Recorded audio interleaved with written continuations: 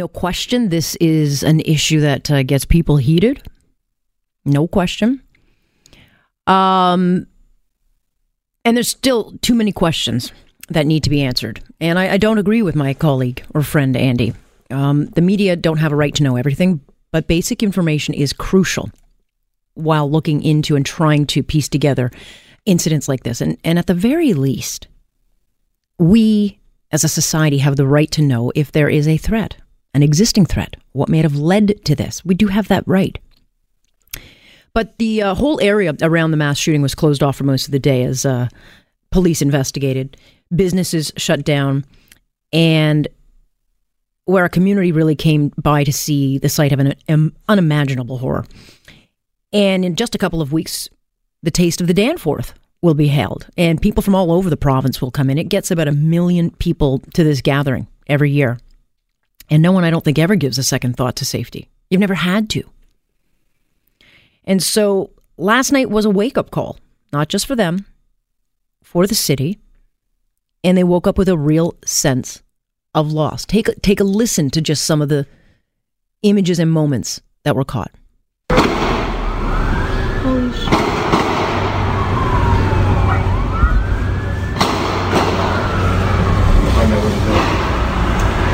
Two people have succumbed to the injuries. One is an 18-year-old female, and another is a 10-year-old girl. 13 other victims ranging in the age from 10 to 59 years old. An unspeakable act was perpetrated Sunday on Danforth Avenue in our city, and I want to begin, and I'm sure I speak for every member of council and for all the people of the City of Toronto, in extending condolences to the families of those mourning the loss of their loved ones and to those in hospital this morning.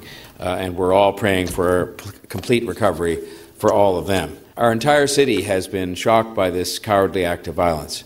As I said earlier this morning at the scene, I'm of course angry, as we all are, that someone would carry out such an attack, which really amounts to an attack on our... Mayor John Tory talking to the public today. Not saying much, but the usual sound bites. I want to bring in Jason Chapman. He is the executive producer here at 640, and he spent the day in the community on the ground listening to, what was being said. Hey, Jason. Alex, good evening. Yeah, it's a tough evening because I think everyone is wondering, what happened? What was the overwhelming message that you heard today on the Danforth? Alex, I heard time after time again that this isn't going to define Toronto. I was on radio stations across the country today, and a couple of people just kept saying, is the city unsafe? Will this alter people's behavior? And from the people who were living and working and just exploring the Danforth today, it's not going to change things. Yes, we have got to mourn the loss of a 10 and an 18-year-old. And then we've got to take the street back. Yeah. That's, from me, a resident who lives really close to the scene. And that's also from the man who helps organize the Taste of the Danforth, that festival that you were mentioning that'll happen in a couple of weeks. And I don't know, maybe I've got rose-colored glasses on, man, but I get the sense that this is going to make that festival bigger. I get the sense that this is going to bring more families out.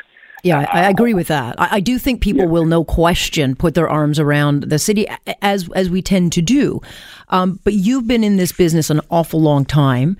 How often can we continue to listen to the sound bites over and over again about Toronto safe, Toronto the good, Toronto? This is nothing to see here, folks. This is just, our Andy Stanton saying this is part of a big city. Welcome to it. I don't buy that.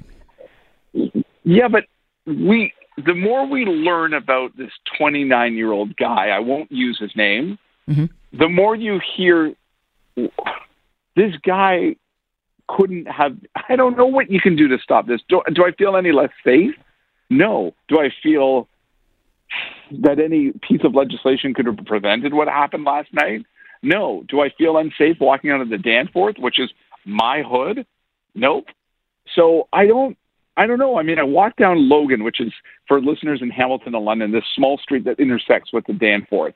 And a sidewalk runs for, kilometers south of the Danforth. And people were out writing those things on sidewalks, Alex. They were writing Danforth strong. They were because I think that's what... So how many times can we hear it or say it? Let's say it thousands more times and let's act on it. I don't know, man. Like, our city is different. Canadian cities are different than American cities. We are neighborhoods. No matter, I mean, I know that everybody calls Toronto City neighborhoods, and that's true. I think London is. I think Hamilton is. I don't think we're built like American cities. And if we give up that, then we give up our main streets. So keep saying it, keep writing it. And don't let this. I'm just not going to let this guy who sounds like he had all sorts of issues. We're hearing all sorts of personal details about this man's family.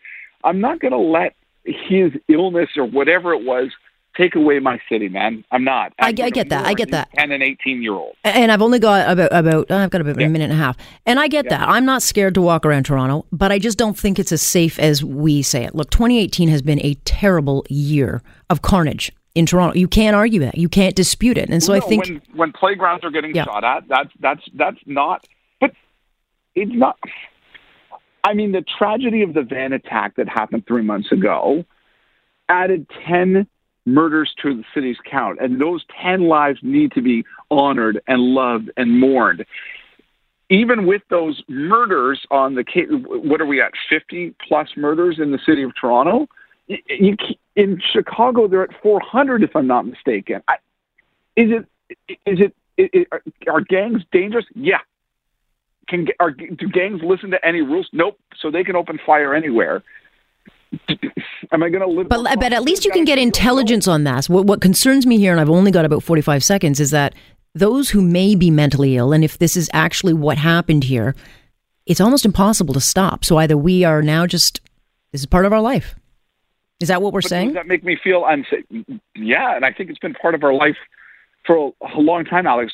I guess the question is, do I feel like our city is getting more unsafe? No, I don't. And that's sort of where my heart is right now. The statistics can't lie. If they continue to go up, then I'll check myself. So, all right. I'll check you. I will check you, my friend. I got to go, Jason. Today, Alex. Thank you, sir. That is Jason Chapman, who's been out in the field, stepping into action. And interestingly, there was actually a new information that came out, and gun crime right across this country. This is StatsCan saying it is up. Saskatchewan is up by 46%. Toronto, 10%. I think this story obviously deserves a few more days before we know all the facts. But again, we'll see how it defines us.